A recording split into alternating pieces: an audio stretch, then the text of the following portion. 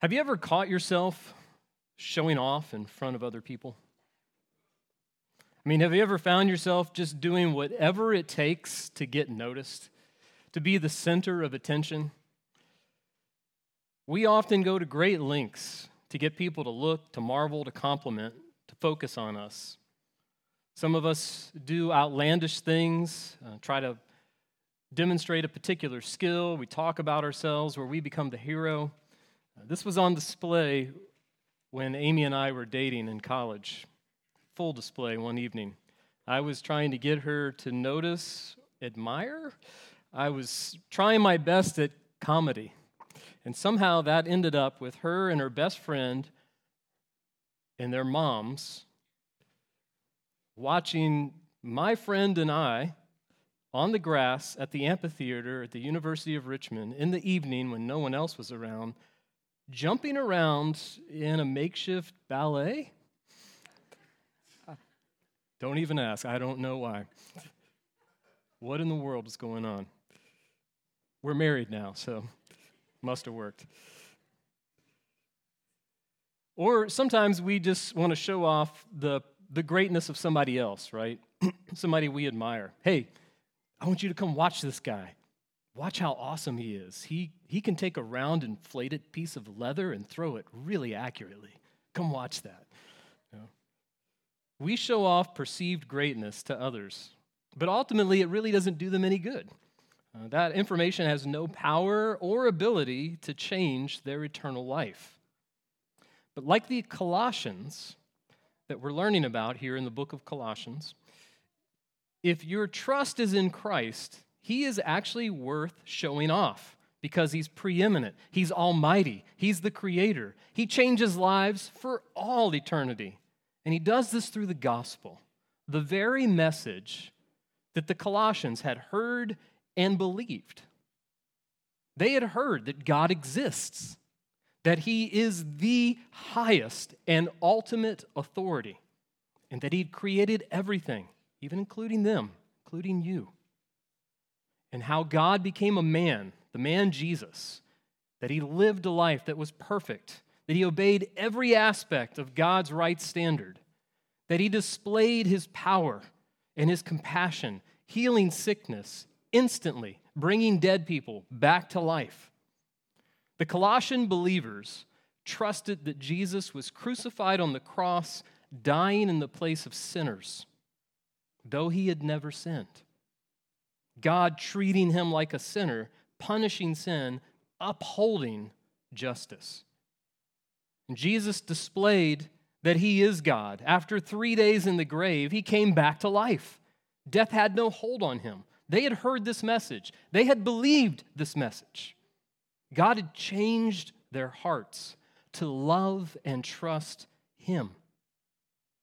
Christ had rescued them from sin and death. God had made these people citizens of His kingdom of heaven. He had forgiven their sin. And like the Colossian people, you must turn from sin and trust in Jesus alone. He is the truth and the only way to be in heaven. His greatness is worth showing off. The Apostle Paul wrote to the church in the city of Colossae because he had heard not only of this conversion, their faith, but also that deceptive people were showing up around the church gathering. False teachers.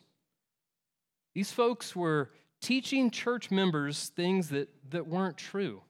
And they were the modern-day equivalent of spiritual Facebook posts with 5 reasonable reasons why Jesus was just a good man.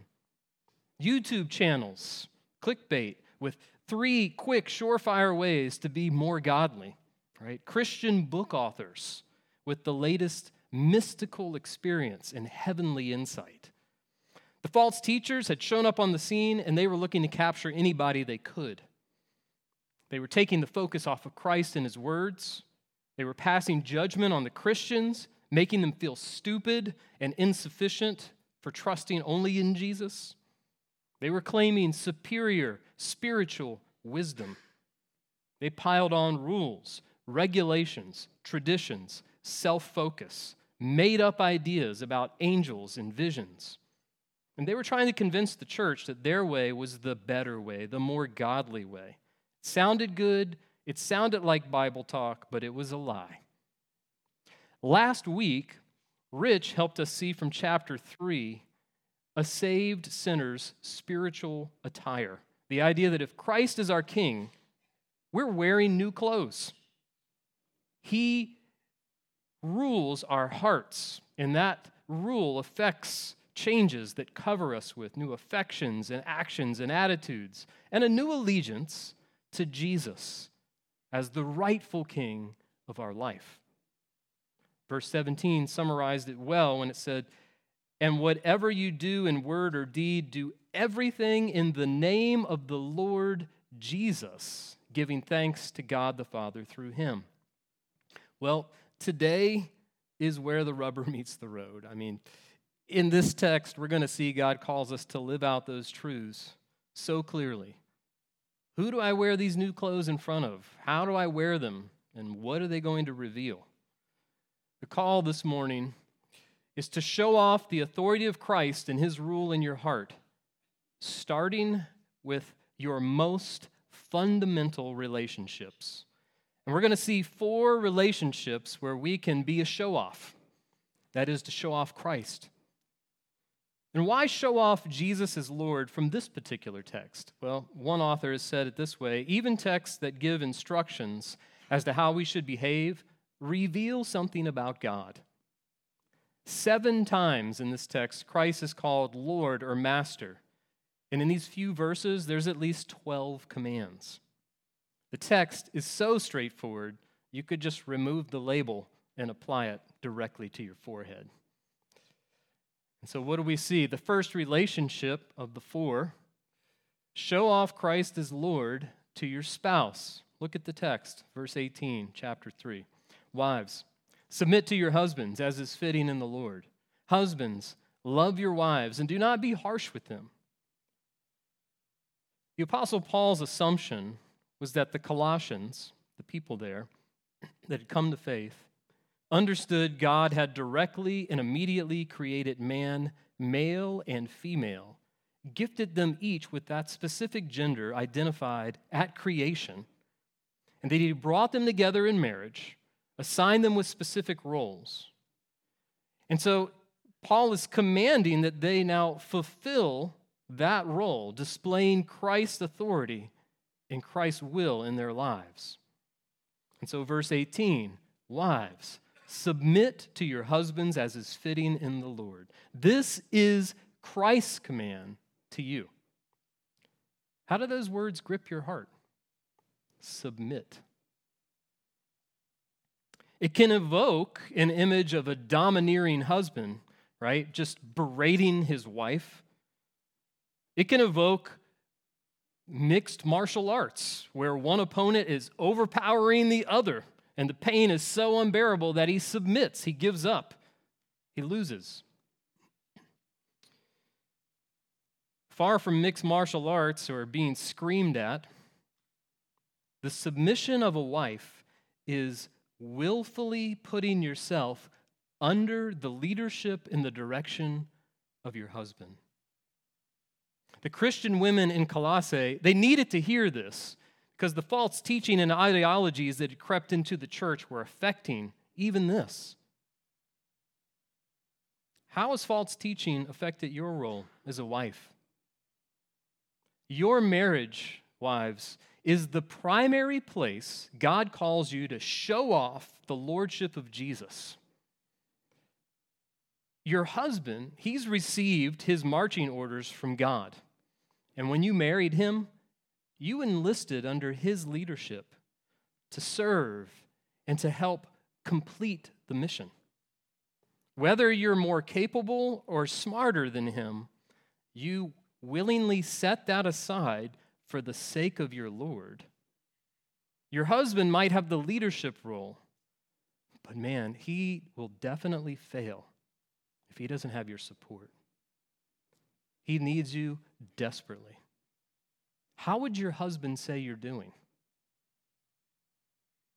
When you step in to lead and place yourself in His God-assigned role, what you show off is that you actually know better than Christ.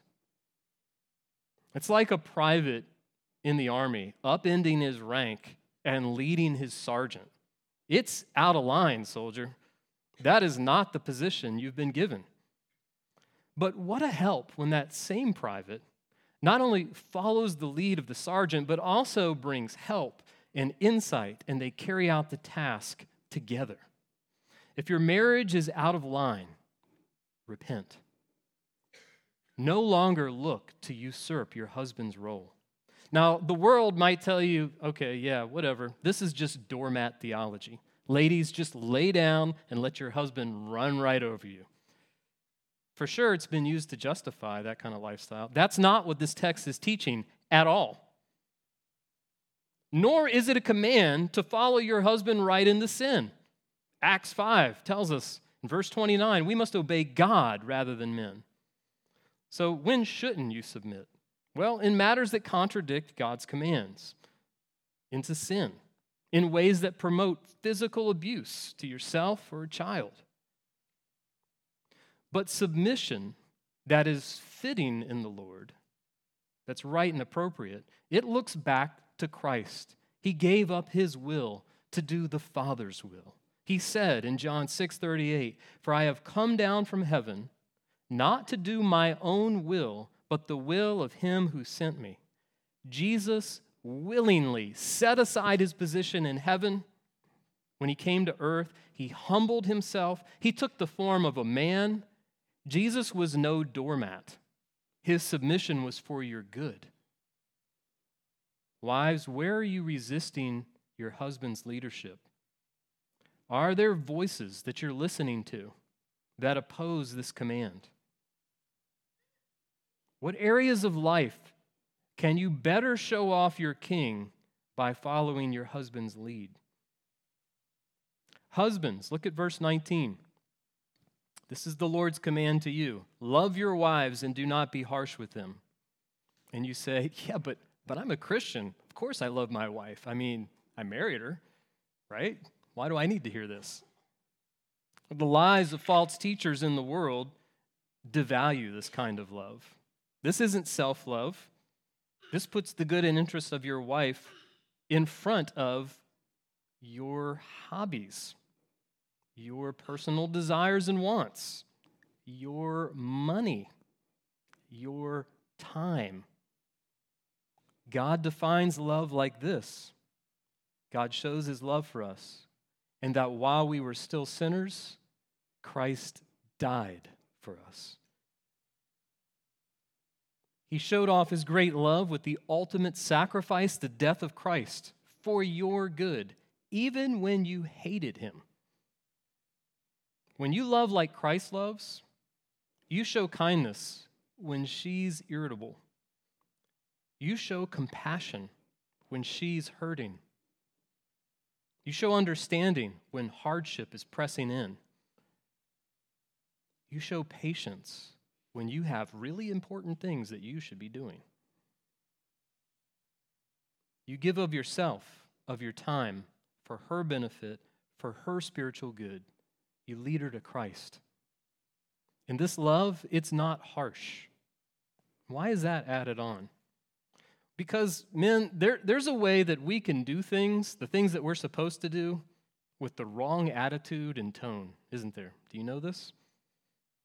You want to know what your love is like? Ask your wife what your attitude and tone display about Jesus. Are you like a piece of sandpaper with her? Good and godly on one side, the smooth side, but whenever you're near her, just scratching off a few more layers until the relationship is just totally raw. Gruff, not talking, demanding, unfriendly. You're just irritated. You're making it known. Or are you a bullhorn, just blasting out commands at home and demands at home, trying to exercise your leadership role, making sure that your wife is submissive? Why? What has she done? What happened? Did she fail? Was there an unmet expectation? Was there a lack of submission? How has the Lord responded to your failures, husbands, and lack of submission to Him? Jesus said, "Take my yoke upon you and learn from me, for I'm gentle and lowly in heart." Oh, yeah, that's right. Husbands, we need to repent. When you die to yourself for the woman God gave you, it becomes obvious that He's changed you. It's obvious because in your flesh, that's not what you're like. So it becomes apparent that you're living under someone else's rule, namely His.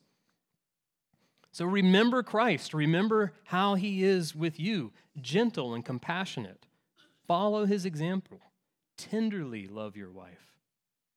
When are you most harsh with her? Ask yourself that question. In what ways does Christ's example help you express love to her? We're called to show off Christ as Lord to our spouse. The second relationship, we're called to show off Christ Lord to our family. Look at verse 20. Children, obey your parents in everything, for this pleases the Lord. Young believers, this is God's command to you. How's it going? Maybe you've come to trust in Jesus. Maybe you've even been baptized, and you read your Bible, and you study theology. There's just this one thing. When you're at home, you're miserable. You can't stand your parents, and you think your time could be better spent with your friends somewhere else. Is any of that true in your own heart?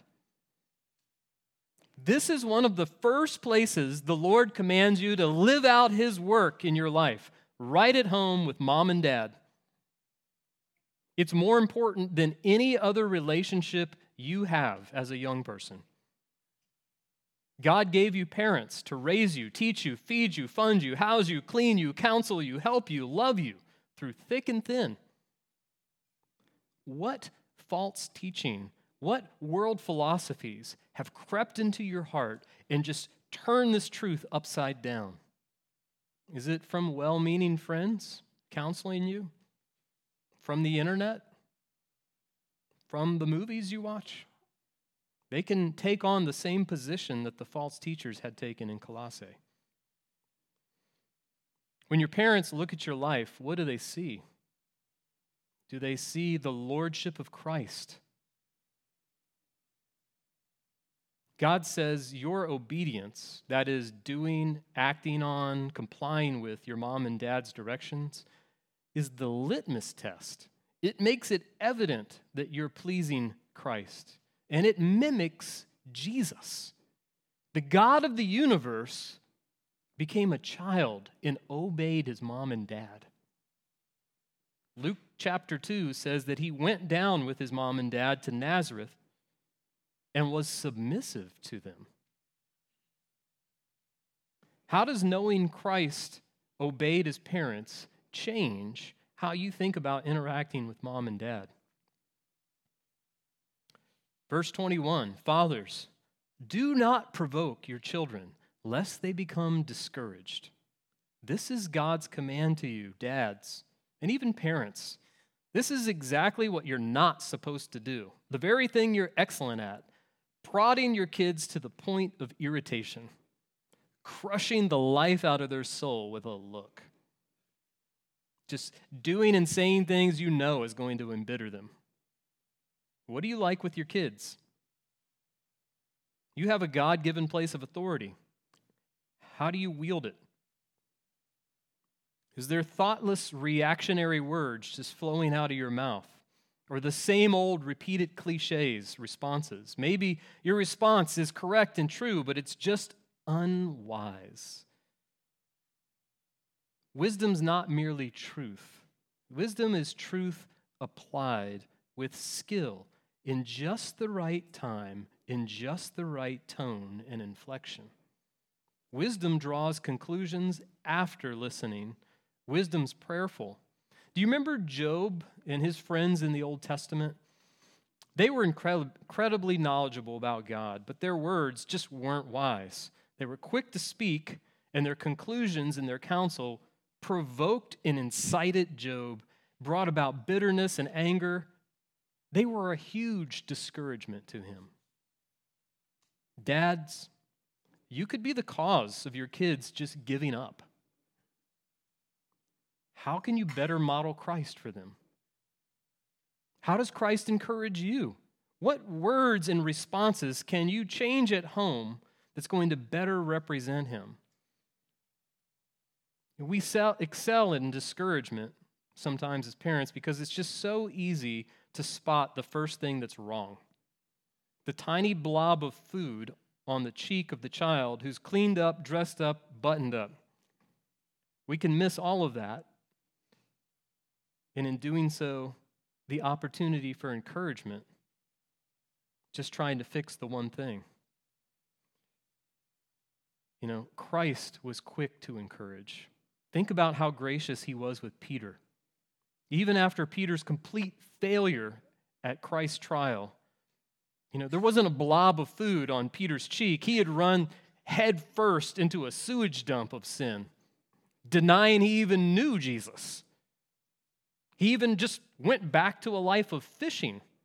And yet, the words of Jesus to Peter, I mean, he loved him. He encouraged, he restored him. He turned him back from giving up. Parents, dads, show your kids Christ is your Lord. The third relationship that we're called to show Christ as Lord is with our coworkers. Look at verse 22. Bondservants, obey in everything those who are your earthly masters. The word for bondservants is most accurately translated slave. Slavery has been a part of our sin-filled world for most of human history. It's still happening today in many parts of the world with many different people groups. That fact is further example of man's inability to self-correct and fix the world, make things right. Even after thousands of years, it's still happening. But one day it will cease when all sin is brought to an end and God comes back. Well, the New Testament spoke right into this sinful institution, and Christ fully understood what it meant to give up his rights and to be treated harshly to the point of death. And the Christians, they lived with the effects of slavery, and yet we're called in the midst of it to exemplify Christ. You might not be physically enslaved here in the U.S., but these principles apply in your jobs. There's a reason we say, I've been slaving away all day at work. As an employee, you're somebody under authority. Your time, your effort, serving someone else. Their words, their desires, their will, directing your actions. And so how you respond to them is a telltale sign of which way the wind is blowing in your heart and life. Are there favorable winds of change brought about by Christ, or the dead doldrums of someone who does nothing? Look at the text. It says, not by way of eye service as people pleasers. If you see evidence of these two qualities in your life, you need to repent. Turn back from them. Eye service is just when you're being watched, right? Jumping up right as the boss walks in the door. Oh, yeah, no, I've been here all day working, man, just working really hard. What is this display about Christ? He's your king. He's changed your heart, but you're no different than anybody else. People-pleasing, where you're just motivated to do whatever it takes to make people happy in the moment. No, our work is to be, look back at the text, with sincerity of heart, fearing the Lord, whatever you do. Work heartily as for the Lord and not for men, knowing that from the Lord you will receive the inheritance of your reward. You are serving the Lord Christ. This is what you want. A head knowledge that's looking beyond 5:30, looking beyond Friday, looking beyond a paycheck, looking beyond the promotion, looking to being in your Lord's presence.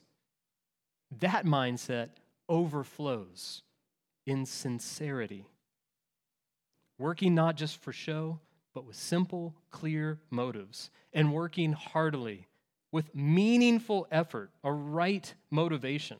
Man, every employer longs for employees that work heartily. Like a good Chick-fil-A worker, just crushing it. You've seen them. The one that's just so thankful to have a job and is doing it to please the Lord, no matter who's watching or isn't. How can the authority and preeminence of Christ give you the ability to work with that kind of integrity? Look back at his work. If the Lord of the universe is willing to work it out on earth, you can be sure he set the example for us. Do y'all remember there was a TV show called Undercover Boss? The owners of the companies would disguise themselves, and then they would go down amongst the employees and walk in their shoes, set an example, and see how they were doing. The workers were being watched by their boss, and they didn't even know it. And it became apparent what type of employee they were. Sometimes it was funny what they said in his presence or her presence. And it would also reveal that the boss was trying to understand and appreciate the work being done. Christ was the greatest undercover boss ever. He didn't just come to take a peek. He came and lived among his creation. He walked in the shoes of men. He did the work. He perfectly obeyed the Father. He worked when no one was watching, putting in long, weary hours, exerting his strength to the point of sweating great drops of blood. Do you remember that? All of his work, living his life perfectly, protecting his disciples, proclaiming the gospel, teaching the scriptures, healing the sick, raising the dead, having compassion on the needy, always speaking the truth, forgiving sinners, was about to culminate at the cross, and he was up late working when no one was watching. His job at that moment was to pray. He was talking to God. He was a faithful worker. He did it from the heart.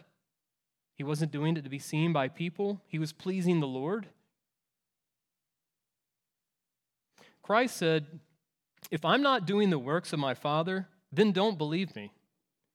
But if I do them, even though you don't believe me, believe the works, that you may know and understand that the Father is in me and I'm in the Father.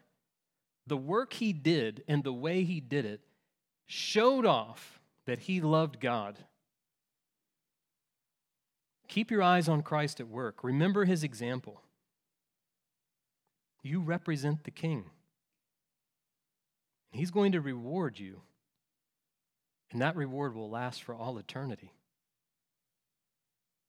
God created work from the foundations of the earth. Before the curse, Adam was working in the garden. It's good. It's right. Even in heaven, there's going to be work. It's going to be blessed work, but it's going to be work nonetheless. Luke 19:17 records that there's going to be oversight and management even of cities. And so as we do well in our jobs, we display something of God's intent for work. But there's a warning here, isn't there? Verse 25, for the wrongdoer will be paid back for the wrong he's done, and there's no partiality. Paybacks. You get what's coming. You reap what you sow.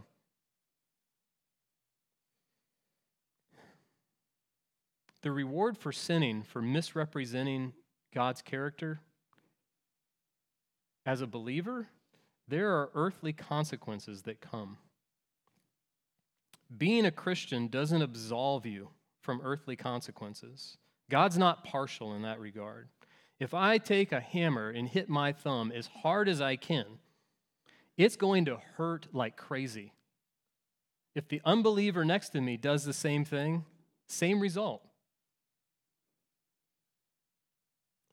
Doing work wrong, stealing, lying, slacking, slandering, complaining, cheating, God will allow the real consequences of those actions to come to roost even in a believer's life. You may be going to heaven, but if you're a wrongdoer, you could be going to jail in the meantime. Look at verse 1. Masters, treat your bondservants justly and fairly, knowing that you also have a master in heaven. Bosses, this is God's command to you. You've been given this role of authority. How do you deal with the people that you oversee? Like, if you could become the undercover boss and go in amongst everyone that works for you, what would you hear them saying? The call here is for you not to take pride in your own position, to push off favoritism and look for ways to interact with every employee with the same degree of care and concern, to bring about what's right, what's without partiality. And look back at that verse. The key here is knowledge. Knowing, so treat in this way, knowing that you have a master in heaven, knowing about Christ. The thoughts about him and his relationship to you have a direct bearing on how you interact with your employees. It's really true for the whole passage, but you're accountable to the Lord in heaven, bosses. How do you want Christ to deal with you? Do you want him to be gracious and merciful when you mess up, fail, slack off, get caught in sin? I think you do. That should inform your management of people. What might you change at work in order to display something of Christ's justice and fairness to your own employees? The final relationship we're called to show off Christ as Lord to the world, how we relate to others in the world. Look at verse 2, chapter 4. Continue steadfastly in prayer, being watchful in it with thanksgiving. This is God's command for us all. And most would say prayer is one of the hardest things in the Christian life. Why is that? The actual act is quite simple. You open your mouth and you talk to God, you thank him and you ask him for things. What makes this so hard? I think it's the setting aside of time when we could be going or doing something else, because we think it gets in the way. We can't see who we're talking to. We don't receive an auditory response. The call is to continue steadfastly in it, to not give up, to keep on, unwavering, just like Dory. Just keep going, right? Don't give up. I think here of our brother Jordan Minnick. He continues to pursue corporate prayer. He's steadfast in its importance. He's unwavering in his commitment to get the church together weekly to pray, to ask God for help, for mercy, to turn people's hearts to Christ. And that's a help to you. What a help. Here's a direct way the church body can help you carry out this command. And we're also called in this thing of prayer to be watchful, to be alert, to be looking, to be attentive. That language points right back to fortified cities with night watchmen on the lookout for sudden attacks. The watchful eye didn't waver, didn't sleep. The city was prepared and protected. In Luke 22, the disciples were called by Jesus one night, the night of before his crucifixion, to be watchful in prayer right before he was going to be tried. They wavered and they fell asleep. What were they supposed to be watching out for, looking for? The enemy of sleep? The quickness of their hearts to turn away from Jesus? Talking to him keeps this at bay. Thanking God for things, opportunities, and provisions doesn't allow the enemy of sin and Satan a chance to get inside your heart and mind and wreak havoc, just like the enemy would come into a city and wreak havoc. Constant communication. Look at verse 3. At the same time, pray also for us that God may open to us a door for the word to declare the mystery of Christ, on account of which I'm in prison, that I may make it clear, which is how I ought to speak. Paul wanted the Colossian church to pray for him. He was chained up in a Roman prison. He was asking that God would make an opportunity, even while he was in chains, to be able to preach the gospel, and that people who hadn't heard would hear it and believe it, would be forgiven. This command to pray has a gospel focus, requesting to God an open door. That's just it's a metaphor for really God creating a unique opportunity or providing an entry point, that he would set up circumstances. The Lord did this recently in my life last week. Our whole family was on vacation, staying at a beach house down in Sandbridge, and one quiet morning, my 9-year-old nephew and I were working on a puzzle together. It was an underwater picture, and the Lord opened a door for me as we talked. He began asking me questions about the Bible, real, honest questions. And we moved from talking about the picture of the whale to talking about Jonah inside of a great fish, to talking about preaching, to talking about God creating everything, to talking about how man turned against God and how punishment comes on man, and how Christ took the punishment and died on the cross and came back to life. The Lord created that very unique opportunity. Only God can do that. Pray for them in your own lives, and pray for them in the lives of our missionaries who are ministering the gospel faithfully around the world. Because the gospel to many is a mystery. It was a bit of a mystery to my nephew. He had real, honest questions that he was asking. He was trying to figure it out and put it together. And I was trying to make it clear, to bring understanding. Christ spent an incredible amount of time talking to God in prayer. He was super busy. He literally had the weight of the world on his shoulders, not figuratively. He would disappear up on hills and mountains praying to God.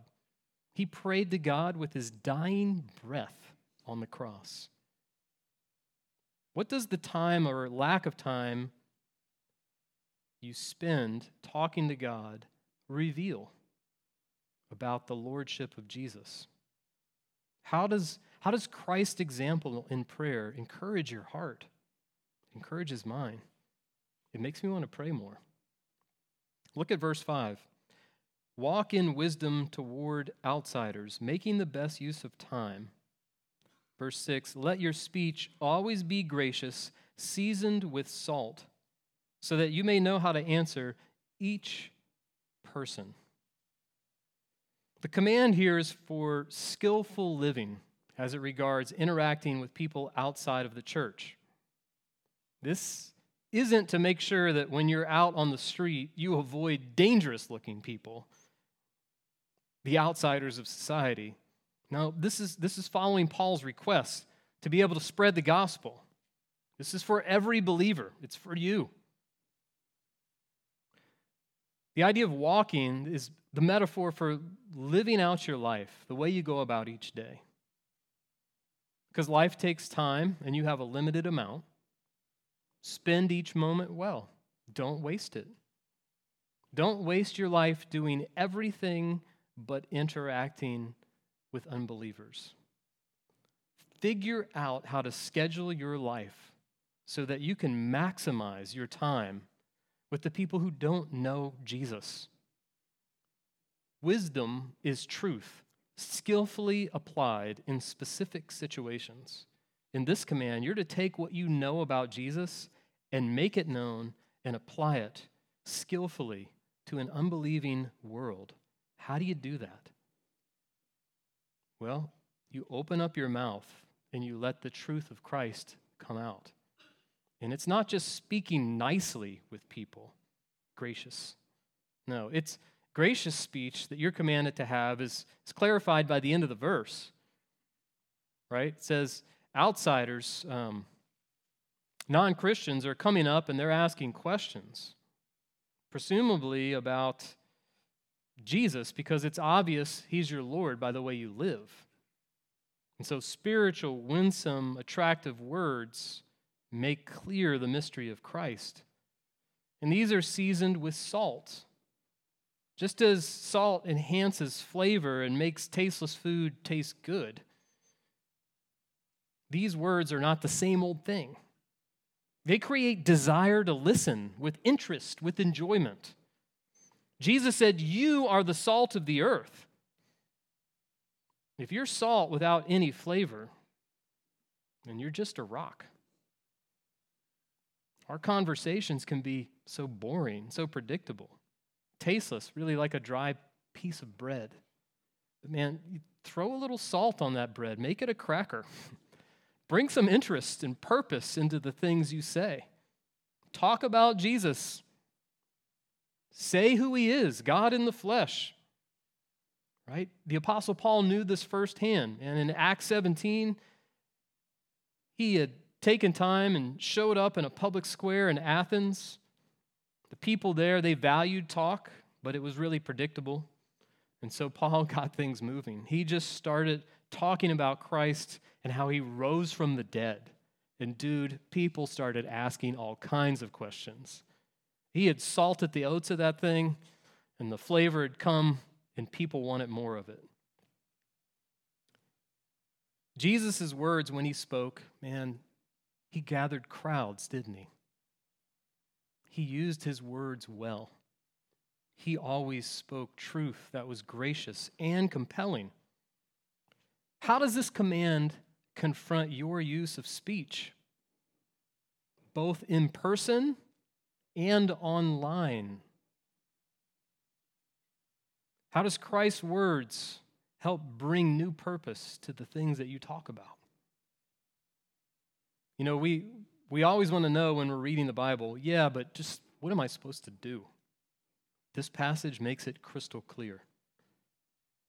In your God-given station in life, show off Christ as Lord. Wives, defer your will to follow your husband's lead. Husbands, tenderly put your wife's interest in good before yours. Children, willingly do what your parents tell you to do. Fathers, parents, turn off autopilot and encourage your children with actions and words. Employees, serve your employer by working hard with diligence and integrity. Employers, do right by your employees. Show them grace. Believers, pray for, take time to, speak to unbelievers around you. We can't carry out these commands on our own. We'll fail. But as we look at Christ and his love for us and the thankfulness that wells up as we look at him, we'll put him on display. We'll show off what he's like as we serve others. And then when we fail and they fail us to show off Christ, we'll forgive as he's forgiven us. Let's pray.